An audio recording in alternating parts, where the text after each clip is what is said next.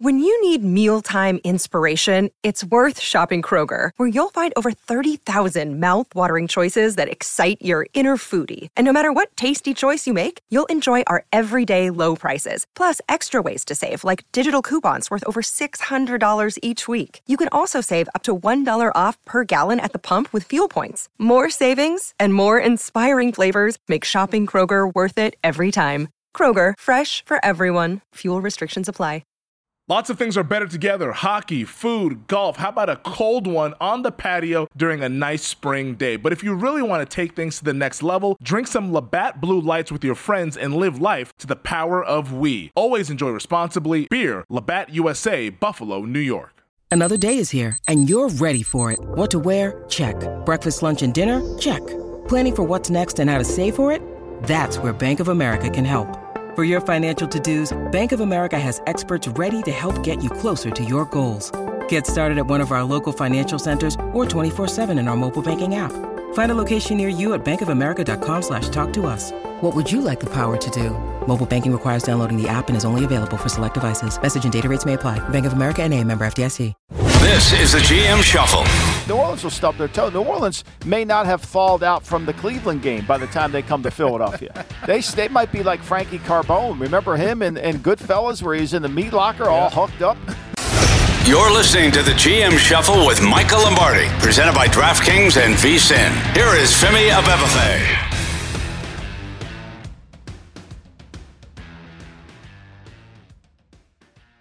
Welcome to another edition of the GM Shuffle with Michael Lombardi, presented by DraftKings and VSiN. I'm your host, Femi Abebefe. As always, make sure to subscribe, rate, and review wherever you get your podcasts. Our producer, Brian Ortega, filling in for our guy, Elliot Bowman. Elliot is back home, enjoying the holidays, so we hope Elliot has a fun time with his family, but Brian Ortega, we appreciate him stepping in here for Elliot, making sure everything goes afloat here. As Michael, we've made it to Week 16, a lot to get to, and the big news was out of Philadelphia earlier this week. I mean, we were texting back and forth about it. You called me saying, hey, I'm going to go ahead and make some phone calls, go to the bat phone here real quick, but Jalen Hurts is questionable, and his status is uncertain this weekend against the Dallas Cowboys due to a right shoulder sprain.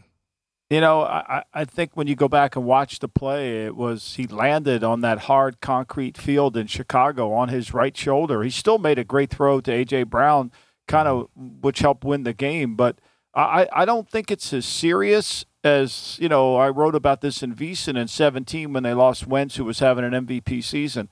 I mean, I think this is something that they're going to manage. I don't think he's going to play this week. I'm told he's not, and there's a chance he may not play against the Saints either, even though the rhetoric coming out of Philly is he has a chance to play. Mm-hmm. Look, they have a really good backup quarterback, Femi. I mean, the guy has started a lot of games in the league.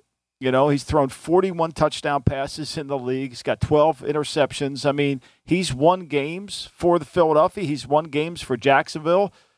So I think they're in pretty good shape. And I was shocked, as you and I were texting, how quick that line moved just because of the player. Not a disrespect to Hurts, but I thought it was a little bit like, wait a minute, Minshew could play really well and change the Eagle offense. Minshew has started 22 games in his career, 8-14 as a starter, 41 touchdowns, 12 interceptions. So like you said, he's played a lot of football. He's a capable quarterback, and I think the most important thing is that he's surrounded by so many talented players and a pretty good coaching staff to where he should be able to keep this thing afloat here. If you were the general manager of the Eagles, if you were Howie Roseman, how do you go about handling this? Because the Eagles just need to win one game to win the NFC East, and I think if a couple things break right, they can also clinch the home field advantage throughout the playoffs. Would you be comfortable resting Hurts all the way until the potential divisional round? Because you're talking about 5 weeks of Jalen Hurts not playing. That could be a really tricky situation going into a win-in-advance situation with the quarterback being a little rusty.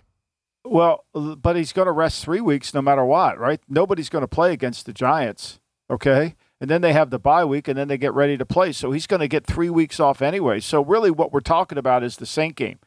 I mean, if he's a little hurt, which he is, you can't play him this week. So the question is, does that one game against the Saints really make a difference if we've clinched everything? If we beat Dallas, does that matter?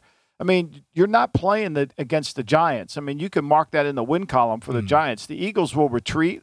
like you've never seen an Army retreat before in that game. They'll put Kelsey out there for the first play, and, man, they'll be out of there. He'll be back out, and nobody will play in that game. I mean, if they could find some guys to bring up to the roster, that's what they'll do. So they're going to want to keep their team healthy. I think if you're Philadelphia and Howie Roseman, the only thing that you're concerned about is health. I mean, look, they came out of the preseason and played well opening day in Detroit. They scored a lot of points. Their defense wasn't great, but I think they'll understand what they need. That rest is more important than the grind. It's interesting that you bring up this Saints game here, because there could be some incentive for Philadelphia to beat the New Orleans Saints, because they do have the Saints first-round draft pick. So maybe there's a little bit of incentive to, hey, let's win that game and improve our draft But they could status. beat the Saints with Minshew. That's my whole point of the conversation is they could beat the Saints with Minshew. I mean, their defense is good. They're playing really good defense. They've got the key to the Eagles, and I've said this and I wrote this today in a column on Tuesday for the VSiN, is their strength is their offensive line, so they can shift and maneuver their offense. Remember, when they first got Hurts, they were not a six-back team. I mean, this has been an evolution of sorts, right? So they've kind of morphed themselves into this full six-back. It kind of changed last year. Remember, the Eagles were throwing the ball quite a bit. And then all of a sudden, after they lost a bunch of games, they decided, let's go to this six-back attack. And that's where they've kind of taken off. And so they can go back to it. I mean, there's no doubt Hurts has improved his throwing. It's all play action. I mean, he didn't play well last week against Chicago, made some mistakes with the football. But the reality of it is they can shift the dynamic of their team because of their versatility within that offense. That offensive line just isn't a run-blocking line. They can pass protect, too. It's funny, Michael, we're talking about this thing. I'm not sure if anybody has this piped in or whatever, but ESPN's Adam Schefter just tweeted moments ago that Nick Sirianni said he does not expect quarterback Jalen Hurts to play Saturday versus the Cowboys, so it will be Gardner Minshew against Dallas, and the betting market is starting to react to that news as the Eagles are back to 6-point dogs. Yeah, I mean, look, one thing we know, and you listen to this pod, the betting market tells you who's playing. They adjust it, right? They make the adjustment based on the quarterback. And when that line shot up to 6, you knew Hurts wasn't playing. Now, there was buyback on it, not because they felt like, okay, there's a chance Hurts could play. No, they knew he wasn't going to play. And there was some buyback because I think 6 is too much. I don't think I don't think there's a significant change of offense. I think Minshew will play well against the Cowboys secondary that if you protect, you can throw the football on. I mean, they gave up 500 yards last week, right? Everybody's focused on Dak's interception, but nobody focuses on the defense not being able to get stops when they need it or stop the big play. And I think the Eagle offense is versatile enough to expand and change and get into a rhythm passing game that they can't really get into because of Hurts, because of his strength is the six-back offense. It's kind of an interesting way. Typically, you don't have a backup quarterback who's diametrically different than the starter. But because of the Eagles' ability and their offensive line, I think they can get away with it. And their divergent thought in terms of how they want to call. Remember, they wanted to throw the ball with Hurts originally, and then they went to this. The next time we'll see Jalen Hurts, Michael, will be the playoffs, you think? I think so. I mean, if they beat Dallas, why are you playing them against New Orleans? You make a great point about having New Orleans as pick, but you could beat New Orleans with Minshew. I mean, New Orleans will stub their toe. New Orleans may not have thawed out from the Cleveland game by the time they come to Philadelphia. They might be like Frankie Carbone. Remember him in Goodfellas where he's in the meat locker all hooked up? The Saints might be like Frankie Carbone. I mean, they're going to be like Frankie Park. There's cold, right, Femi? Mm-hmm. Then the Italian culture, there's cold, and then there's Frankie Carbone cold. That's what the Saints are going to be, Frankie Carbone cold. One of many games in the Midwest that is going to be some frigid temperatures, and we hope everybody, all of our listeners and viewers from out in that area, stay warm, stay safe, because it sounds like it's some negative wind chills, and it's a lot of gusts and all that stuff, so it's going to be cold temperatures. We'll get into those games a little bit later on in the podcast. So Minshew will be starting for Jalen Hurts on Saturday. We also have some other quarterback changes. The Indianapolis Colts announced earlier this week that Matt Ryan will go back to the bench. So the second time this season, Matt Ryan has been benched, but it's not going to be for Sam Ehlinger. Nick Foles, former Super Bowl MVP quarterback Nick Foles, will start Monday night. Got the statue here in Philadelphia. Philly, man. He's a legend, according to Eagles fans. He will be the starter Monday night against the Los Angeles Chargers when they host them. And right now over at DraftKings, that's a 5-point line. We'll get more into that game on Monday's episode of the podcast, but just Foles going to the starting position here for the final few games. What do you make of this? Because we haven't seen him in a while, it feels like. No, and with Foles, you have to be an RPO guy. Remember, the interesting thing about this Foles move is when the Eagles went from Wentz to Foles, they lost the game, I think, to Oakland at the time. It was still the Oakland Raiders. In Philly, or they won. It was a close, I forget. But Foles, they didn't play well, right? And they were trying to run their offense that they were running with Wentz.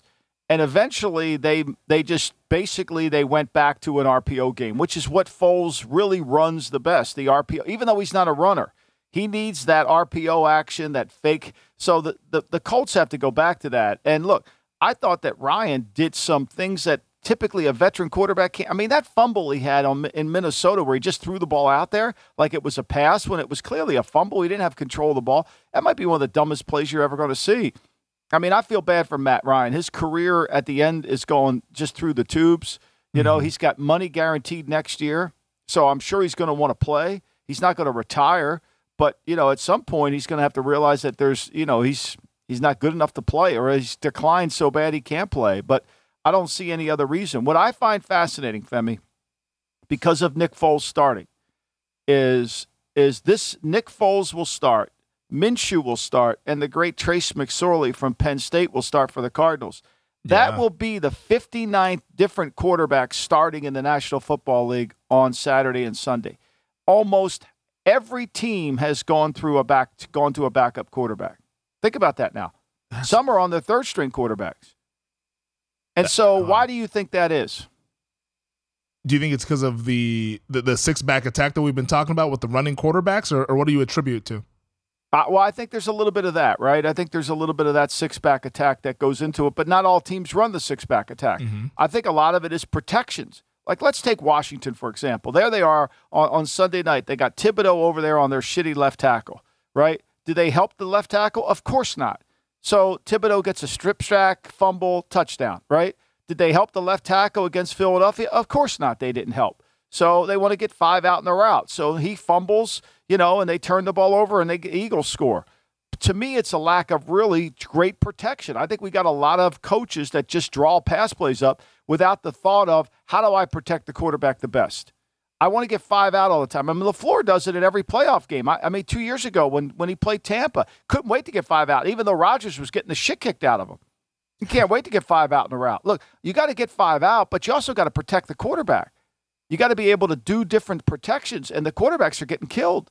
So that's why we're seeing such a dramatic turnover in starting quarterbacks. They're getting hit. They're getting hit way too much. Line play is bad. Line play is bad because of the rules. Mm-hmm. Offensive linemen need to be in after the season. They can have February off, let's say, or January off and half of February. But once February comes around, they need to be inside an indoor facility working on their fundamentals, their techniques, getting stronger, building, getting footwork, doing all those things. That's how you develop linemen. It's hard to develop linemen when you don't have any time to develop them.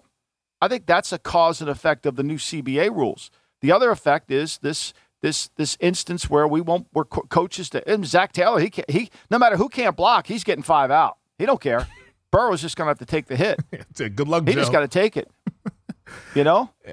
It's funny because 59 different starting quarterbacks, and I think the league sees those numbers as well, and they look at it and say, hey, we got to protect our guys, but they more so look at it from the roughing the passer side of things and like doing that stuff versus, hey, maybe let these guys practice a little bit more, be a little bit more physical in training camp, because you got to build up that callus, you got to build things up to be able to protect once the actual games get here. But it's fascinating to see that we're just going to kind of drift more towards, all right, probably just 2-hand touch on the quarterback, because we see that all these guys are getting hurt, and we don't want Christmas Day to be Baker Mayfield versus a banged-up Russell Wilson. We want Matthew Stafford to be playing on Christmas Day, not Baker Mayfield. Like that's kind of the takeaway from the league's perspective.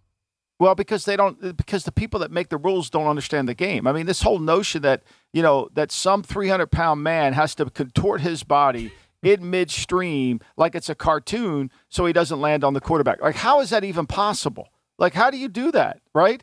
I mean, they're trying to do it too. Like, they know they're trying. The coaches are coaching it. But how do you do it? How do you contort your body? Christ, I can't contort my body when Dominic's at the house for a time. I can't contort it to get into bed, let alone alleviate the quarterback. I mean, it's like unbelievable. They make these rules up that are not practical to the players, and so they call these penalties, like these roughing penalties, which are ridiculous. It's not protecting the quarterback. We got 59 new starters. So, it's like anything. It's like that old story, right? So there's a great tale of this bank in Paramount, California. Mm-hmm. And it was the most robbed bank on the FBI's list. The FBI keeps track of what banks get robbed. This bank in Paramount, California was robbed more than any bank in the country. It was always in the top 10, never dipped below 10. Some years it was 1, some years it was 4, some years it was 6. Okay, so naturally, the bank manager and the company, what do? They put plexiglass in. They have a security guard sitting at the thing. They have cameras all over the place. Guess what? Still robbed. Why? Because where this bank sat, it was so close to the freeway systems in Los Angeles. So once you robbed the bank, you were on a freeway. You could go any direction, and good luck catching you on an LA freeway. So some young intern comes in one day and says to the bank manager, he says, hey, look, I don't know how we're going to stop the robberies, but I live near a police station, and they have a bunch of abandoned cars over there. You think if we ask them to put an abandoned car in front of the bank, it might help us? The bank manager says, shit, we've been trying everything else. Let's try that. So they did. They put it in. No more robberies. The bank, nobody, because the robbers saw that the car was there. They weren't going to go in. The car could chase them once they were leaving, right? Wow. So they solved the problem through divergent thought. We don't solve the problem of the quarterback. Like, the reason they're getting hit is our offensive line sucks, and the reason we suck so bad in the offensive line is because we're not developing them. We're taking away practice time from them. So we can't develop them. We can't let these coaches go in a gym and work with their footwork. I'm not saying they need to have pads on, but offensive linemen are like golfers. They got to go practice their swing, their fundamentals, their techniques every single day. They can't miss, and that's what's happened. I think that's a really great story to tell, because it just goes to show you that you can put a Band-Aid on a problem, but it's not going to be the solution. You got to go in there and do some surgery. That's the league office's whole answer to everything. Yeah. They don't understand how to solve the problem. Like, they have these refs calling penalties, and they think that, it's like one time I said to Pereira, they called a holding penalty on one of our offensive linemen at the Raiders. We scored a touchdown against the Chiefs, going to win the game. Ruined our season, because if we win that game, we're going to win. We kind of had some momentum. Called the holding penalty. Lamont Jordan went in the end zone and scored. I said, Mike, how do you call holding when the defensive lineman is playing wrong arm technique? He says, what do you mean by wrong arm technique? I said, Mike, he's giving himself up. He's cashing 1-for-1. You can't call holding on a cash for 1-for-1. You can't. But they don't know that. They don't understand. Nobody's training them on what's the fundamentals of the technique. It's like all these holding calls on the outside screens now, Like, it's ridiculous, and every game's different. They don't know that. They don't understand what's being taught, and then when the play's completely away, they're calling holding on. The guy's never going to make the tackle. Yeah, that's the one that bugs me the most. It's 30 yards away from the play, and it's like, all right, let's bring it back for a hold. It's like, come on. Scott Novak can't. I mean, literally, Scott Novak thinks he's our Christmas gift. I mean, he thinks that we can't wait to watch him referee a game. He can't wait. He knows it. He loves it. Oh, look, America's going to watch me. I didn't even look this week. I always look to see where he's going, because I never want to give that game out as a recommendation. I hope it's not Philly and Dallas. I knew Carolina was in trouble last week. I knew when Carolina had him, I told Maddie, I said, Maddie, it's going to be hard for you. It's going to be a hard one. Yeah, hopefully he's not on Eagles-Cowboys coming up on Saturday. Well, I'm going to find out here. I'll find out at the break. When we go to break, I will find out where my man is, because God knows he's giving out gifts on Christmas Day. There's no doubt. He's the true Santa. He can tilt the field. Please do find that information out. We'll discuss it later. Now, Sean Hockley, yes, he's no walk in the park either. Now he can't wait to. Huh? He ruined my Thanksgiving last year. He was on the Raiders-Cowboys game when he had, I think, 30 penalties combined between the two. He can't wait. He wants to pick up where Daddy left off. Like, the apple don't fall far from the tree on that one now. I mean, he's a superstar. Seriously. He's a superstar in his own right. I'm going to call this. Everyone it's their crew. You know, it's to me, it's so bad. The guy, he had me drowning in bourbon last Thanksgiving because of him. There's nothing wrong with drowning in bourbon. I hope they drowned in bourbon with my man Bill. I hope to. A little Sinatra Select. There's nothing wrong with that. There you go. Some interesting news, though, that we got from just the NFL perspective earlier this morning. The NFL, Michael, announced a multi-year agreement with Google granting YouTube TV and YouTube Prime channels the rights to exclusively distribute NFL Sunday Ticket to consumers in the United States starting in the 2023 season, man. We got to, over the offseason, we're going to have to switch all our packages over to YouTube TV. I'm not sure if you already have it, but it's great news for us over here at VSiN. We're already on YouTube TV, so more of the sports viewing people coming to consume us is great for the business. I love it. I mean, I think it's great. You know, people are complaining the NFL had a chance to take less money, right? Apple was offering less money to reduce the cost. Okay, great.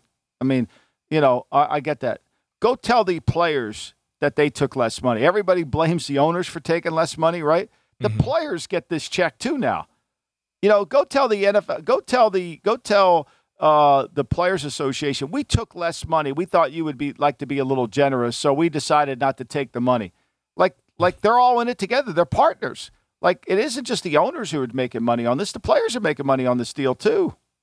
Yeah, it's going to be a lot of fun there, and it's be more accessible. You don't have to get the satellite dishes and all that stuff to get the NFL Sunday Ticket. It'll be more accessible. More people can see our game, get interested in the content like our show where we talk about the NFL year-round. So I think it's great news for all involved. Before we end this first segment here, though, Michael, some sad news to share along. Obviously, it was earlier this week we found out that the Pro Football Hall of Fame running back of the Pittsburgh Steelers, Franco Harris, passed away at the age of 72. And just such unfortunate timing whenever somebody passes away, but everything being planned this weekend. The 50th year anniversary of the Immaculate Reception is coming up tomorrow on Friday. They were going to honor and retire his jersey at the Pittsburgh home game against the Raiders upcoming on Saturday night. Just very unfortunate, and a player that is so synonymous with one play, but he had a great career outside of that one individual moment that kind of stands above the rest. Yeah, you know, and he was on Mad Dog Russo a half hour the day before. It's just, you know, at 72, it's just too young. And what great memories. I mean, being from here, you know, he's from Jersey here, and so he's very popular. Penn State hero, Jersey hero. He owned at one time, I think he owned a bunch of Wendy's in the area. That was a big thing. If you went to a Franco Harris Wendy's that he owned. So, yeah, I mean, it's way too young, and, you know, he played at a time where, you know, the fullback was kind of important in football, right? We don't have that anymore. There were two-back offenses were in vogue, you know, and so now we don't have that, and so it's kind of a lost art, and it truly, everybody who's ever met him said he was a wonderful man, and I think that, you know, it's just sad. To me, as Al Davis would often say when he learned about somebody from in his contemporary group, he'd say, "I have no more tears," and it's true. Yeah, I think that's kind of what I learned because he played well before my time. He finished up his career in my old neck of the woods in Seattle with the Seahawks in 1984. But I've obviously seen NFL film stuff of those Steelers 70s teams, and his name obviously comes up whenever they document those teams. I think it's going to be really cool. The NFL Network, A Football Life, they're going to premiere the Franco Harris episode tomorrow night. That was always planned, so that's just kind of unfortunate that this big celebration was all planned. Yeah, very strange that it happened at this time with the timing of it. But I think a lot of the tributes that I read yesterday, a lot of people said that he was always a happy-go-lucky guy, always had a smile on his face. I listened to Terry Bradshaw on Good Morning Football yesterday morning. He was talking about it, and just a big loss in the football community and just for his friends and family as a whole. Yes, our thoughts and prayers go out to his family and all that who knew him well and stuff. But yeah, Franco Harris unfortunately passes away at the age of 72. We're going to take our first break here on the GM Shuffle. We'll be right back to talk some more here on the pod. The NBA playoffs are heating up, and so is the action at DraftKings Sportsbook, an official sports betting partner of the NBA. With same-game parlays, live betting, odds boosts, and so much more, don't miss out as the NBA postseason winds down. I mean, these second-round playoffs have been unreal, and we have the conference finals now on the horizon. Make sure you get all those futures bets in before the value disappears. And if you're new to DraftKings, you got to check this out. New customers bet $5 to get $150 in bonus bets instantly. Download the DraftKings Sportsbook app now and use code SHUFFLE. That's code SHUFFLE for new customers to get $150 in bonus bets when you bet just $5 only on DraftKings. The crown is yours.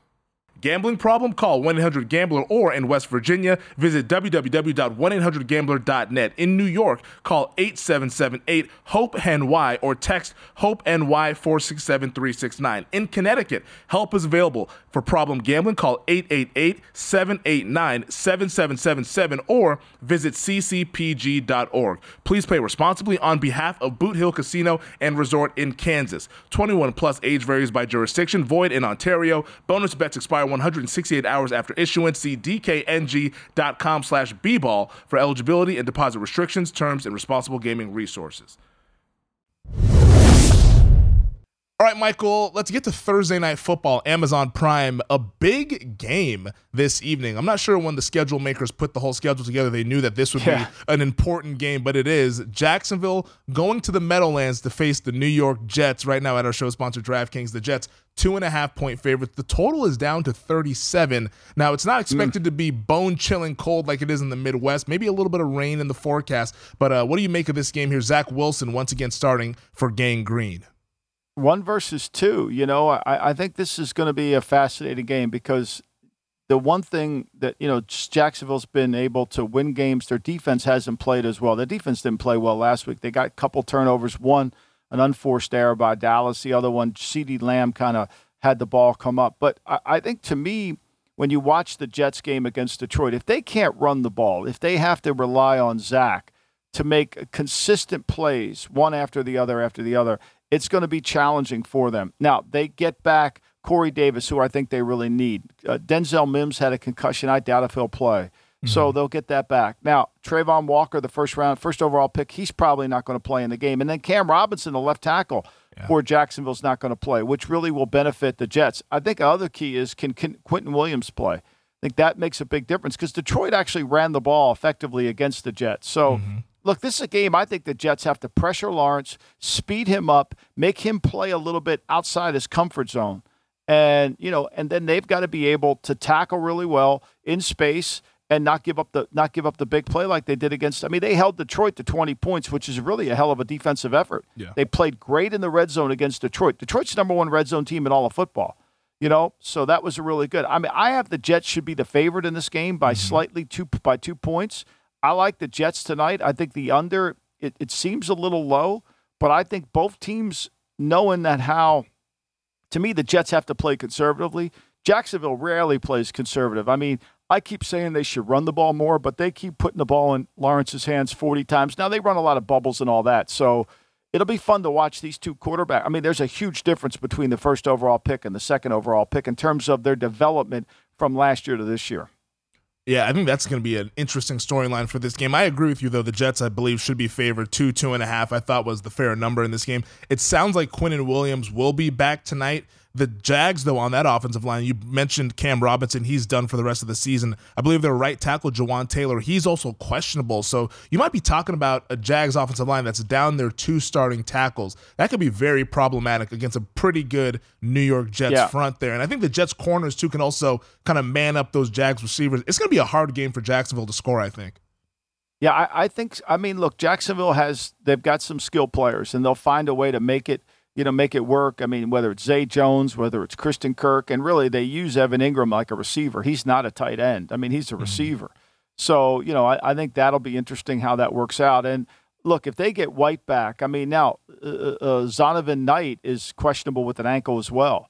So whether he goes, will they play James Robinson because they traded for him and they've been inactivating him the last couple of weeks. So they need to run the ball. They need to be able to run the ball on Jacksonville. They can't let Wilson throw this thing 30, 35 times. If he does, he's going to turn it over. I mean, he had a bad turnover last week, which led to ultimately the game-winning points, which was the field goal.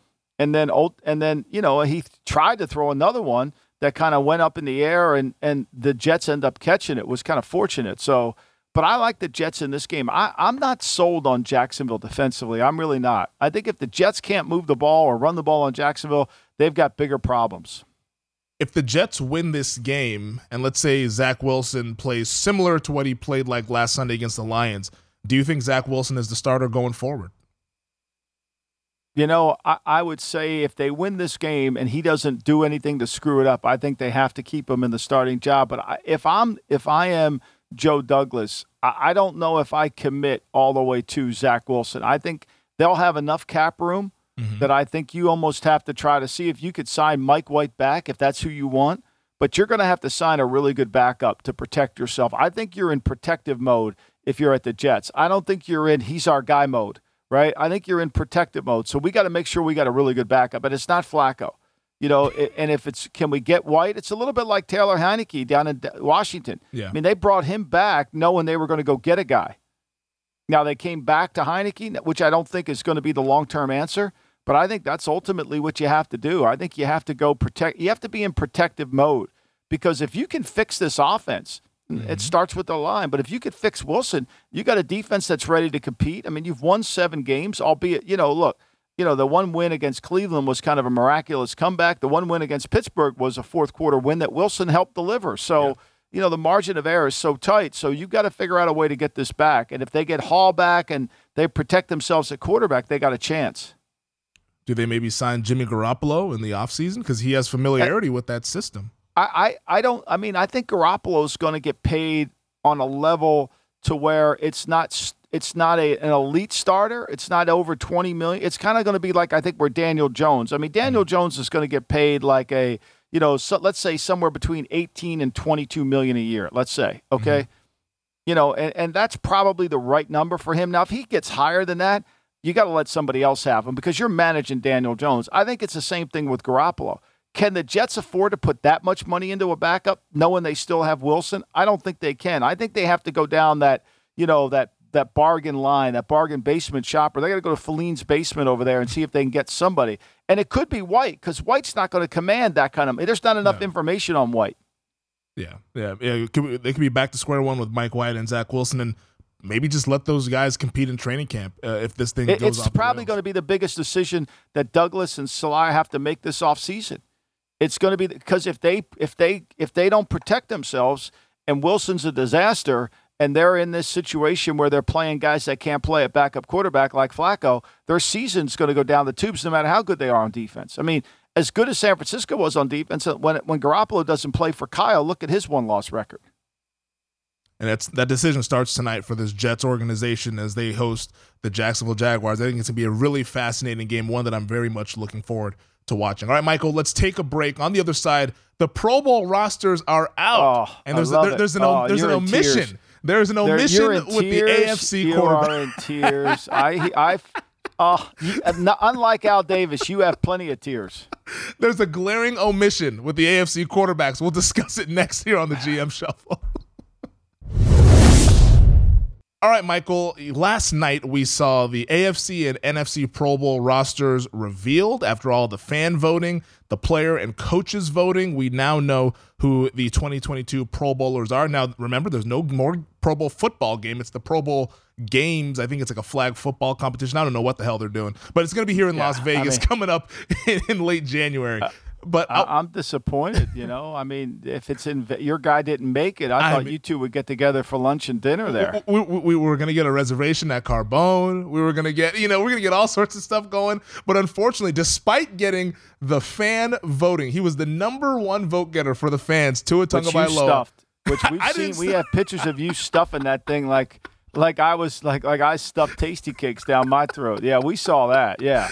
Despite getting that voting, I don't know if there's like a hanging Chad situation with the player and coaches ballots or what happened, but Tua did not make the Pro Bowl team. The AFC quarterbacks, Josh Allen, Joe Burrow, Patrick Mahomes, the starting quarterback for the AFC. So we got to do a recount here. It's like 2000 all over again, Michael. What's going on here? I mean, look, I know you did as much as you could do to put that thing in there. I know you did. I know you did. I know you were concerned about that. I know you wanted to make sure that was that he kind of got it in there. It's like a guy. He was playing well this season. He's playing like a Pro Bowler. He didn't make it. But what do you make though of the difference? And there's some other guys that we saw some discrepancies with the fan voting and the player and coaches voting. The difference in the voting, because obviously the fans, and that's a little bit more subjective. Fans are going to vote for the guys who they want to see in there, their favorite players or whatever. And I'm sure there was a big push for Dolphins fans to get Tua into the Pro Bowl. But then once the players and coaches got involved, it heavily tipped the scale in the other direction. And it was the three guys that we think about when we talk about the AFC. Yeah, I mean, I think to me, like, for example, I think ultimately everybody's complaining McCaffrey didn't make it in there. You know, Miles Sanders is. Would you have put Sanders over McCaffrey? I mean, McCaffrey's kind of like a jack of all trades. You know, he does so many things, right?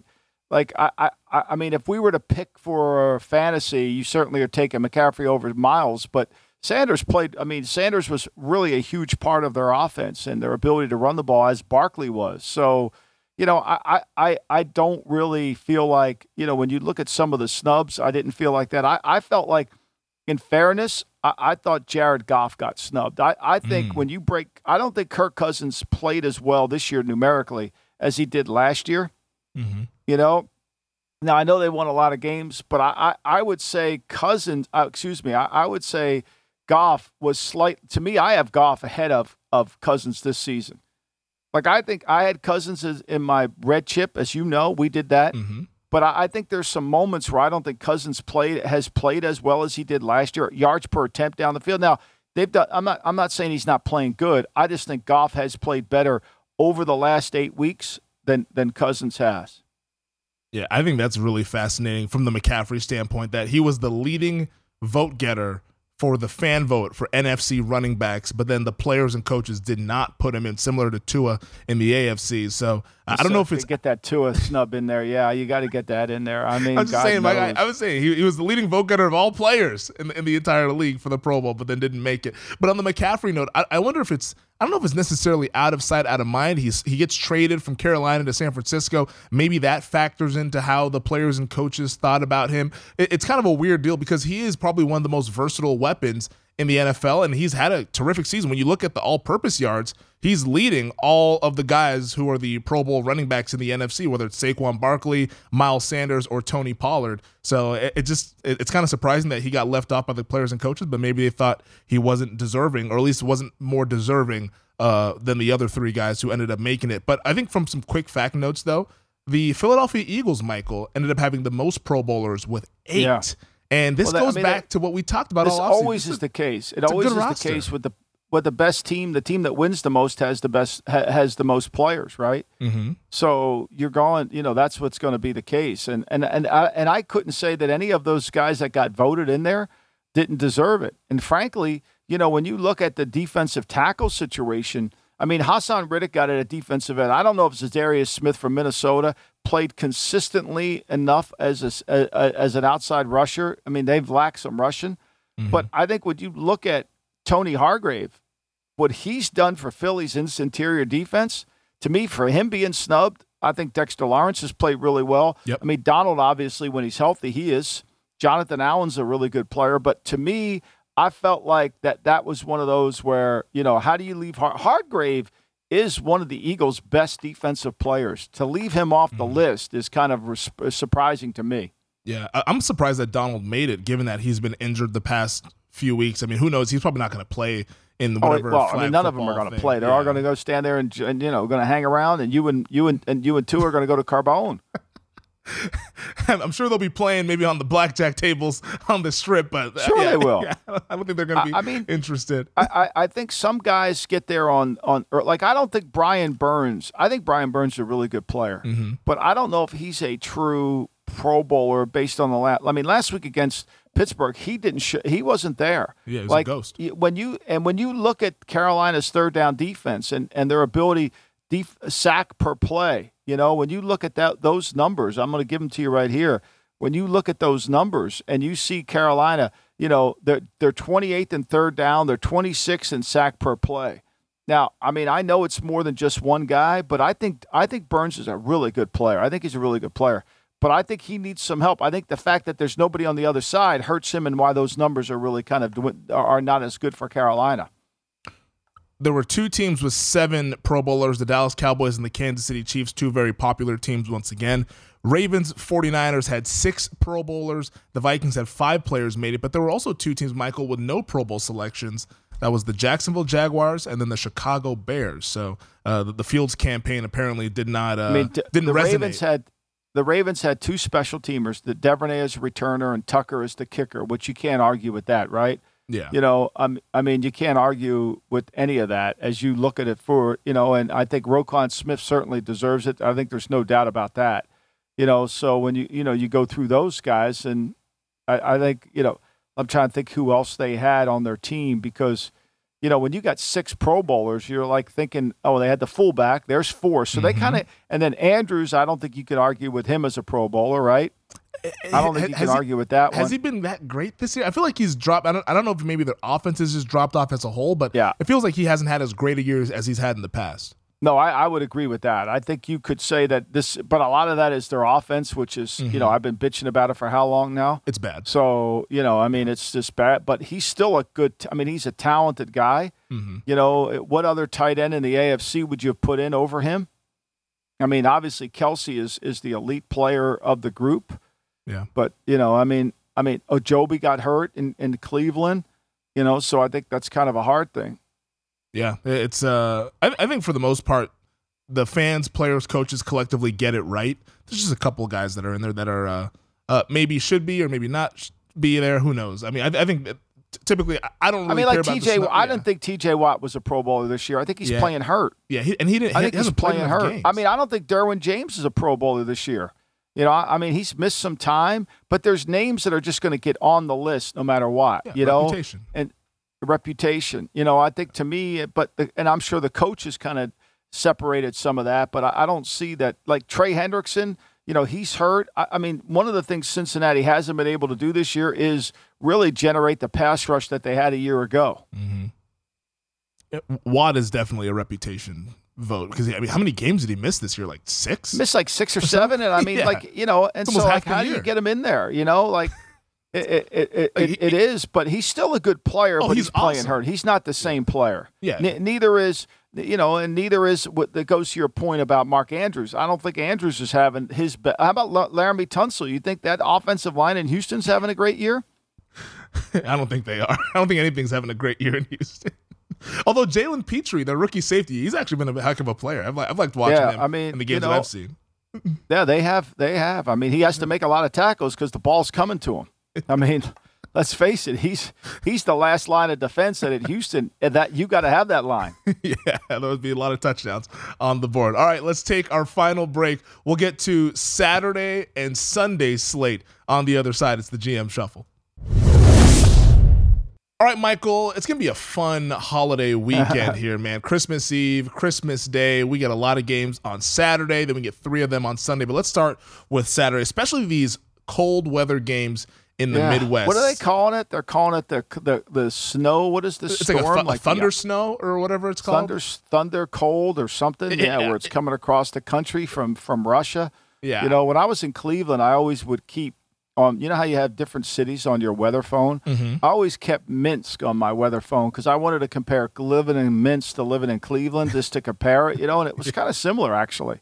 So I felt like I was living in Minsk. It's dark, it's cold, but this is going to be really, to me, this is really about, forget the cold.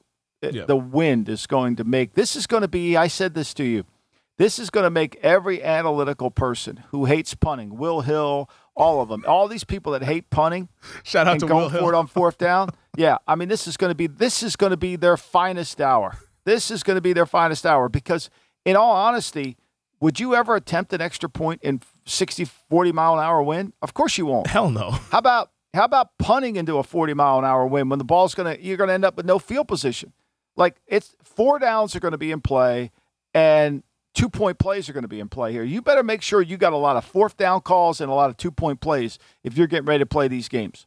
Yeah, the temperature, it's supposed to be 11 degrees, real feel of below 21, but the wind that Michael is talking about in Cleveland in particular, 36 mile per hour wind, gusts up to 63 miles per hour, and it's going to be cloudy and a little bit of a snow shower during the game here. I think it's one of those games to where the total is so low in this Saints-Browns game. It's low at 32. I don't think we've seen an NFL game that low of a total all season long.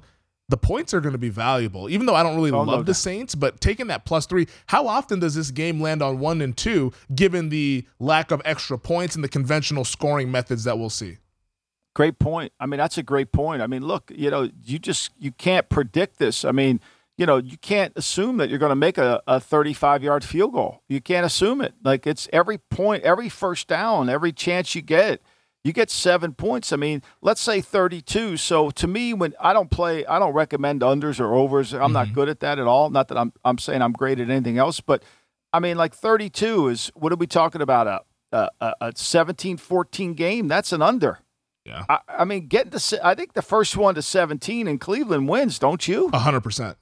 I don't think we see either team hit 20 unless it's ripping off long runs. But unless a fumble comes out and a guy just picks it up and runs with it, which could happen. I mean, it could happen.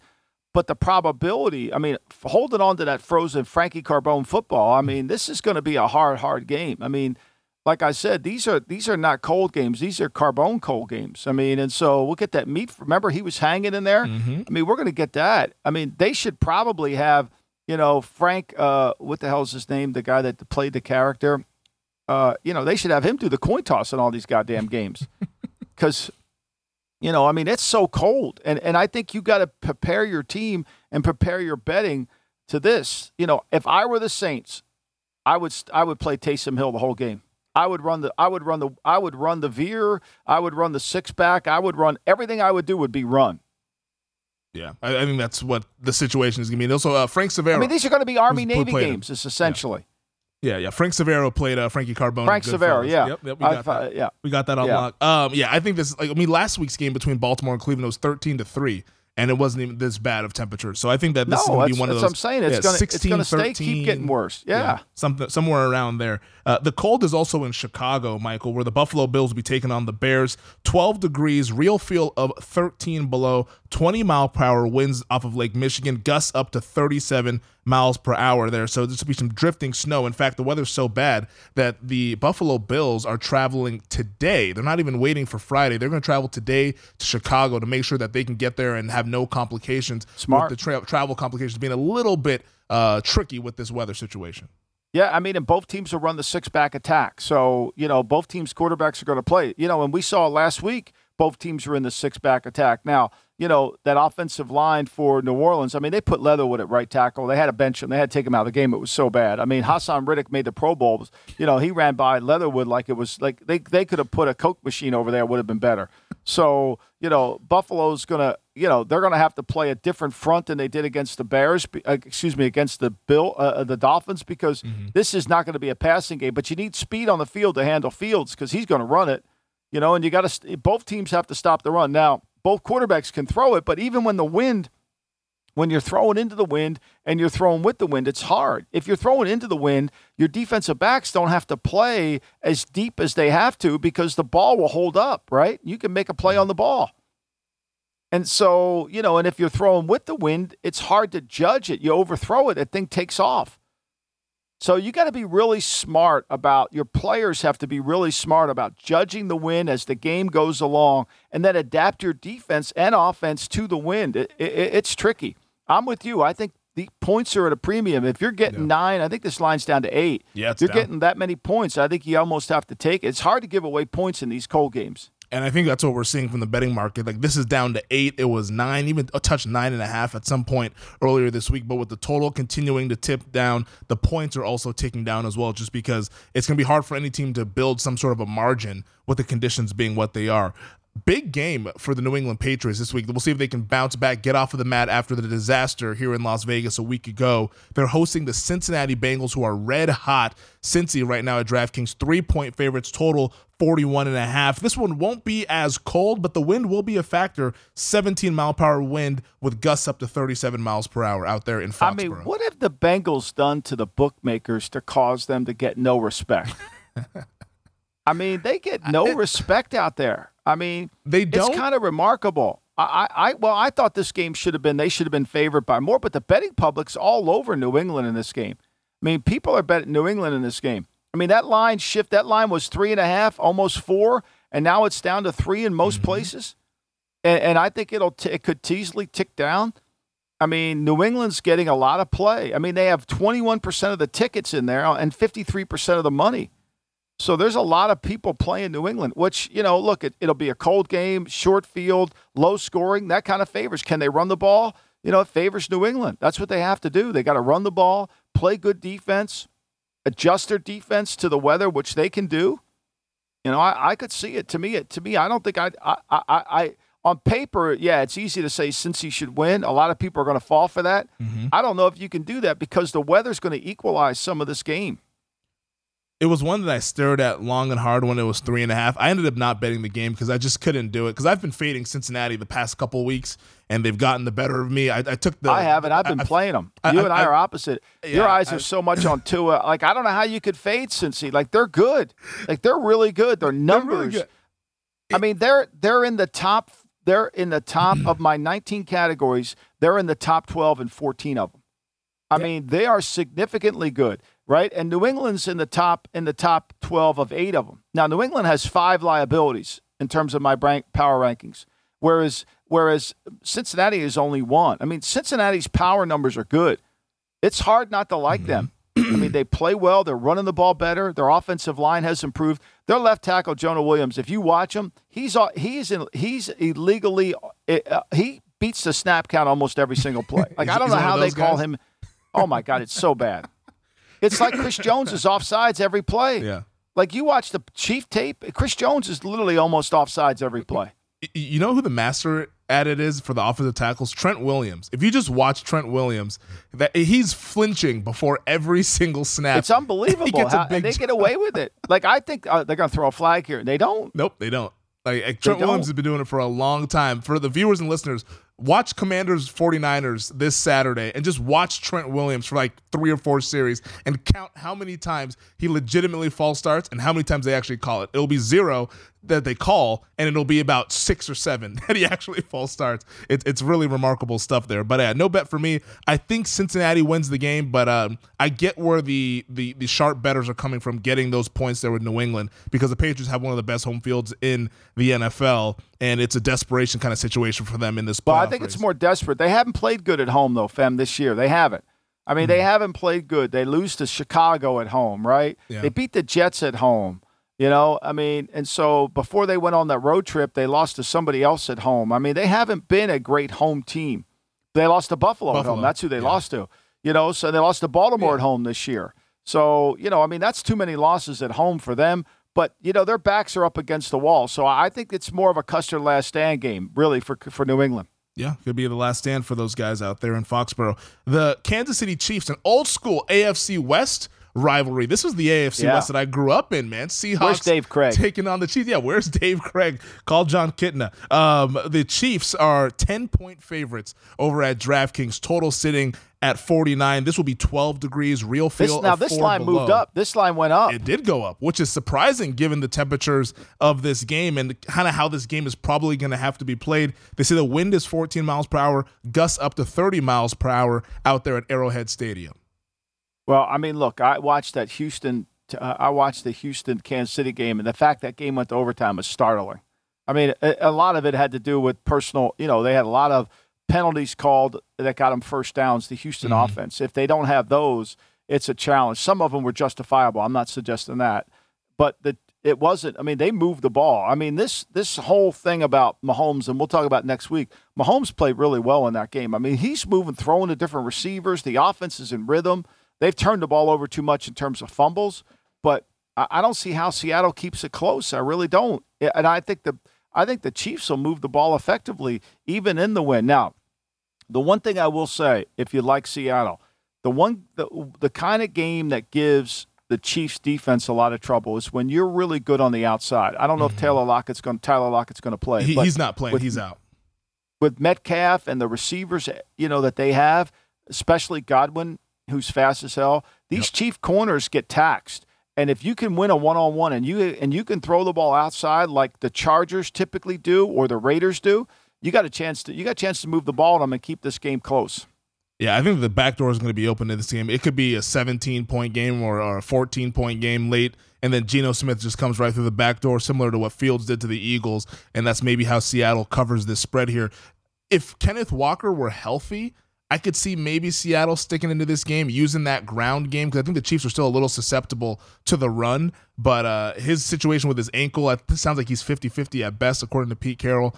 I wouldn't get involved with this one here. I get why Kansas City is a 10-point favorite, and that's just a pass, and I'll go ahead and watch that game and see if my man Tariq Woolen can get another interception. The Raiders, I hope he does. The Raiders will be in the Steel City. We talked about it. The 50th anniversary of the Immaculate Reception will be an emotional night out there at Heinz Field. They're hosting the Raiders. The Pittsburgh Steelers are 8 degrees, real feel 14 below, 16-mile-per-hour winds, gusts up to 32 miles per hour. But the Raiders are getting bet here, Michael. Right now, the Steelers 2.5-point favorites total, 38.5. Yeah, and we get Kenny Pickett back in under center. Look, I thought the Steelers were great last week. I thought they dominated the line of scrimmage. Their offensive line played as well as I've seen it play. Trubisky had wide open receivers.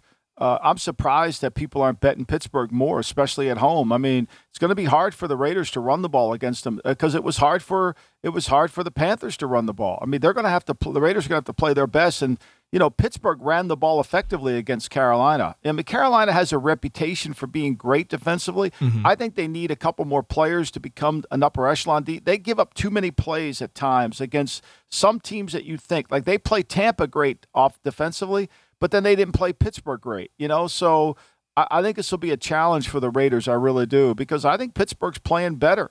And as Pickett doesn't turn the ball over, they kind of know who they are offensively now. I took the 3 with the Raiders. I think this is going to be a pretty even game. The Raiders, they get a lot of credit in the betting market, and that's something that I kind of have to factor into my numbers. Well, they keep games close. Let's be honest. Every game's close with the Raiders. I mean, even when they lose, that's why when they were a 6-point favorite against the Rams, I mean, every game's close with the Raiders. Really, other than New Orleans games, when have they haven't been in the game? It always goes down to the wire, so I figured I'd go ahead and grab that field goal. Hopefully the ball bounces my way. You mentioned the Panthers. They're hosting the Lions. Carolina, 2.5-point dogs, total 44.5. How do you see this shaking out? Well, the weather's going to be cold and windy there tue, but then I look, Sean Hockley's doing the game, and maybe I'll tell Matthew to stay home for Christmas. I mean, this is horrible. Okay, I mean, I'm going to watch Sean Hockley call 20 penalties in the game. It's going to be brutal. I mean, it's going to be just brutal. But I mean, look, Detroit. We're going to find out how good, if I'm right about Carolina or I'm wrong. Detroit blocked really well last week. The Jets struggled to really get pressure on Goff, and Goff was good. They only scored 20 because the Jets were so good in the red zone. That's where the Jets kept themselves in the game. They got a benefit of a call and a holding call that I'm not sure was one, but they called it. So whatever it is, right? And the Lions, which were the number 1 team in red zone offense, were 0 for 3 in the red zone. You add those 4 points, you add those 12 points to the score, all of a sudden it's a blowout. But that's where the Jets kept themselves in the game. That's where Carolina's going to have to keep themselves in the game. They can't score at this level. Now, they'll move the ball on Detroit. I think they got to let Darnold play a little bit. They got to stop being so protective, and they've got to run the ball. Detroit has played a lot of nickel. Since their bye week, they've kind of given up they've tried to get faster on defense. They've played nickel, and they've played the run much better. Carolina's got to take advantage of that. We talked about a couple of weeks ago my Dan Campbell Coach of the Year bet that I placed, and I need the Lions to run the table, but I'm a little nervous about this game. I just got a weird feeling that they cleared the hurdle of the Vikings, they beat the Jets, and now there's this weird game going to Carolina. They've been great on the road. This is just kind of a weird deal, I think. Yeah, I mean, look, it's hard. I mean, they can't. Carolina. Carolina's still in it. Yeah. I mean, think about that. Carolina is still in it. I mean, so, how many Decembers in your lifetime have you seen Detroit at 500? Not many. Not many. Like about 3, I think. Yeah. It's not many. The New York Giants and the Minnesota Vikings, maybe a playoff preview of Minnesota 4.5-point favorites over at DraftKings, total 48.5. This is one, man. Kevin O'Connell. We'll see if he pulls it off again. The 2 luckiest teams in football. I mean, these are the 2 luckiest teams in football. We'll see if they pull it off. I don't know what to play. I just know this: the game's going to be close. So I would say take the points here. It's all going to be. I think that Daniel Jones will be able to make plays against them, and I think it's going to come down to who plays the best red zone. So why not grab the points?